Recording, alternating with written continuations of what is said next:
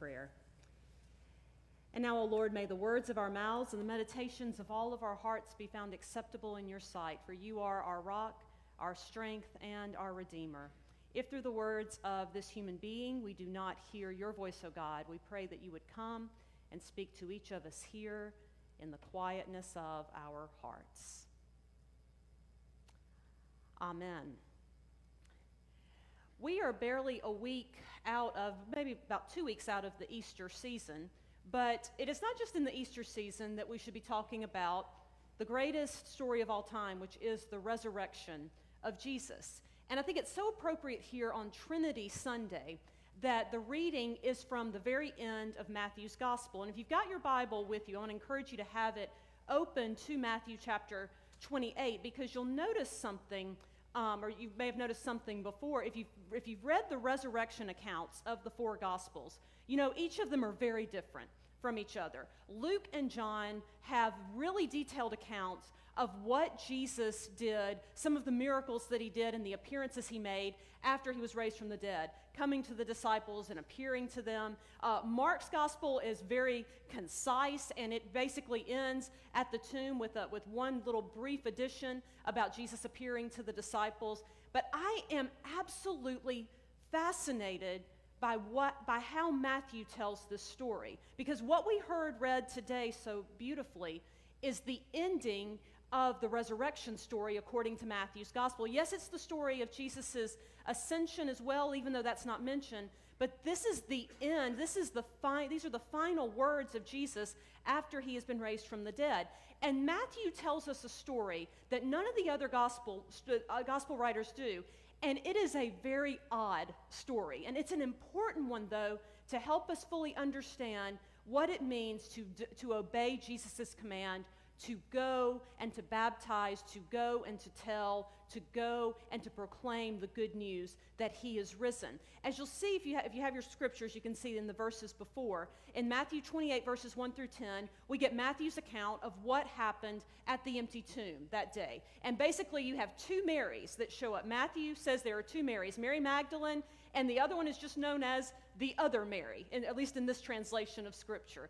And these are the two women who go to the tomb, and there is an earthquake, and there's lightning from heaven. They see these angels appear, and there are guards present.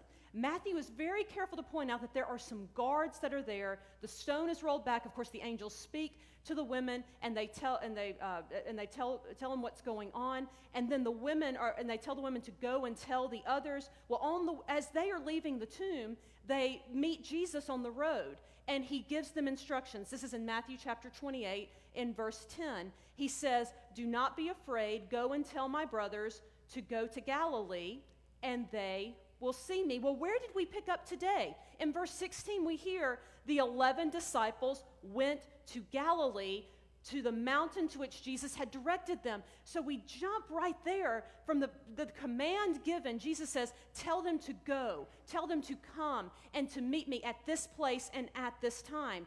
And that's exactly what they do. The two Marys go, and they do what Jesus tells them. And then they go and speak, and the 11 disciples, then obey and go as they were instructed. But in the meantime, something else is going on. That is a story of obedience for the ages, of obedience throughout time, being told by Jesus, do not be afraid, go and do as I tell you. And that's exactly what happens.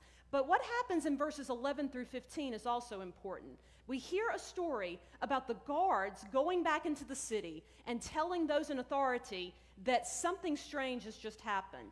And so they, in verse 12, begin to, the phrase is used, devise a plan to give a large sum of money to the soldiers, and basically they invent this story that the disciples came and stole Jesus' body from the tomb. And this is a whole cover-up that is taking place. This is the making of a true crime podcast, you guys. I mean, this is a bribe that is taking place. Extortion is taking place. You've got basically these sins being piled one on top of the other. Lying is taking place, and it's all rooted in fear.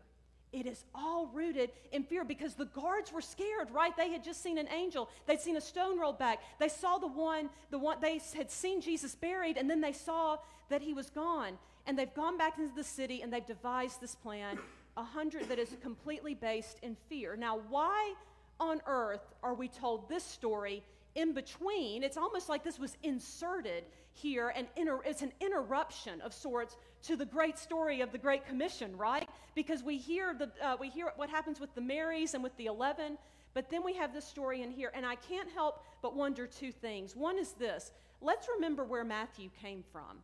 Let's remember Matthew, before he was a disciple of Jesus, he was a tax collector. And here's another public service announcement for the television show The Chosen. If you haven't watched it yet, it is worth watching simply by how they portray Matthew in there, because he was a tax collector. He worked for Rome, and he was somebody that was absolutely detested by so many because of the work that he did. But when he met Jesus, everything changed, and he followed after him.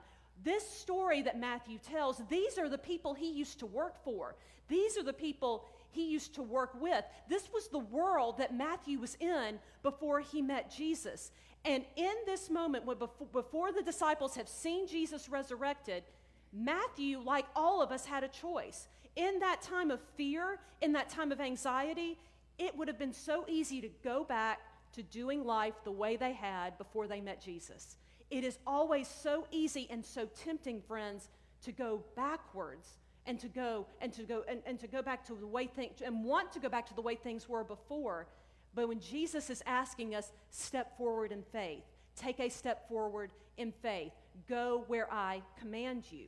And what Matthew is presenting to us here is something that we face choices with. We face choices every day to choose the right or to choose the wrong, to choose to move forward or to choose to backpedal in a direction that God is not leading us. And what they are asking, what Matthew is portraying to us today, is that the 11 disciples chose not to go backwards. They chose not to go back into the world that they once lived in. Matthew rejects the world of sin that he had once been in, and he is going to move forward. They move away from the lies, and they go towards the truth.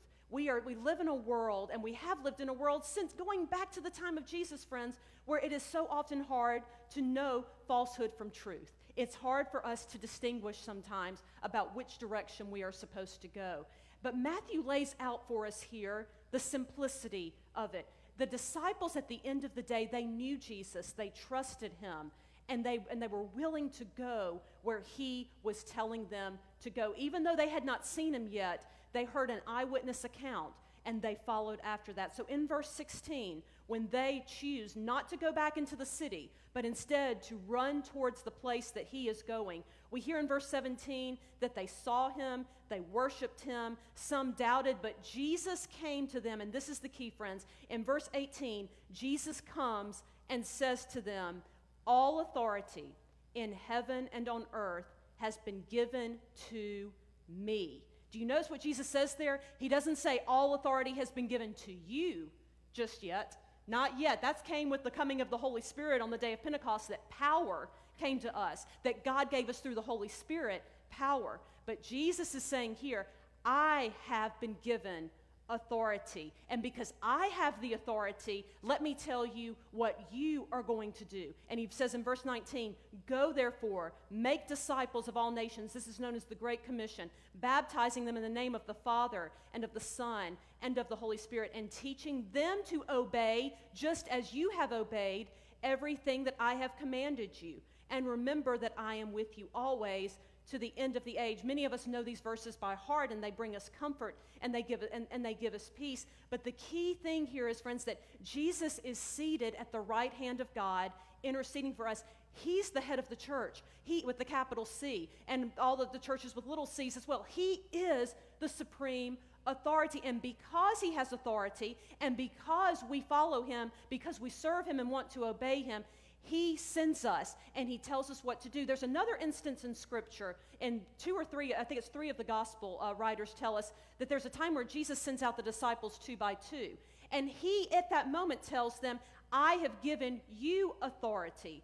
But it's not all authority. He gives them authority for specific callings and specific purposes. We've all been given authority for specific purposes. When we pray and ask God to heal the one who is sick, when we pray and ask the Lord to reveal to us the way that we are supposed to go, Jesus has given us authority to do that. When we pray the Lord's Prayer together and we're asking for our daily bread, when we're asking for his kingdom to come, that is us, that he's given us authority to do that. But we don't have the same authority as the head of the church, Jesus, does. He is the one with all the power. He is the one to be reverenced. He's the one from whom we receive every good thing. And what Jesus is reminding them of is, I have defeated sin. Death, where is your sting? Evil, where is your victory? He has won that battle, and he is seated in the place of victory, and he has given us everything we need to live out that victory as his disciples, going and telling and proclaiming the good news that he who made these promises has done everything that he said that he would do. And notice also, friends, that in the story that Matthew tells us, that the guards they're locked up somewhere. They're in an enclosed room somewhere devising this plan. And where are the disciples going? They're going to the nations. They're going out. They're going into the world. Yes, we come together in worship. We come together in Bible study. We come together in fellowship in this community, and we worship the Lord, and we pray together, and we receive from him. And as we do that, we can't help but go forth and do all of these things that the 11 were told to do all of those years ago. We're not meant to hoard that which God has given to us. We're meant to take it and to spread it, to share the good news, to take the church into the world. And that is what it means to be the broken and poured out body and blood of Christ. That is what Jesus is calling us to do, is to go forth and to feed the world, to go forth and feed his body and his blood to the world with our witness, with our stories, with pointing the way to the fact that he is the one who has claimed the victory over the grave. So let us not go back, and let us move forward in taking the church, the body of Christ, into the world and letting him transform the world in and through us for his glory. As we prepare to come to the table today, let me share a story with you that I hope will wrap up and give you a visual example of what how all of this comes together. This weekend, actually just last night, I was officiating at a wedding where the groom grew up here in this church, and it was a wedding that was at a venue, so it was not in a church. It was out. It was out at a venue. We were actually outside. It was 90 degrees. It was probably the shortest wedding that anyone had ever been to, which happens if you get married outside in Mississippi.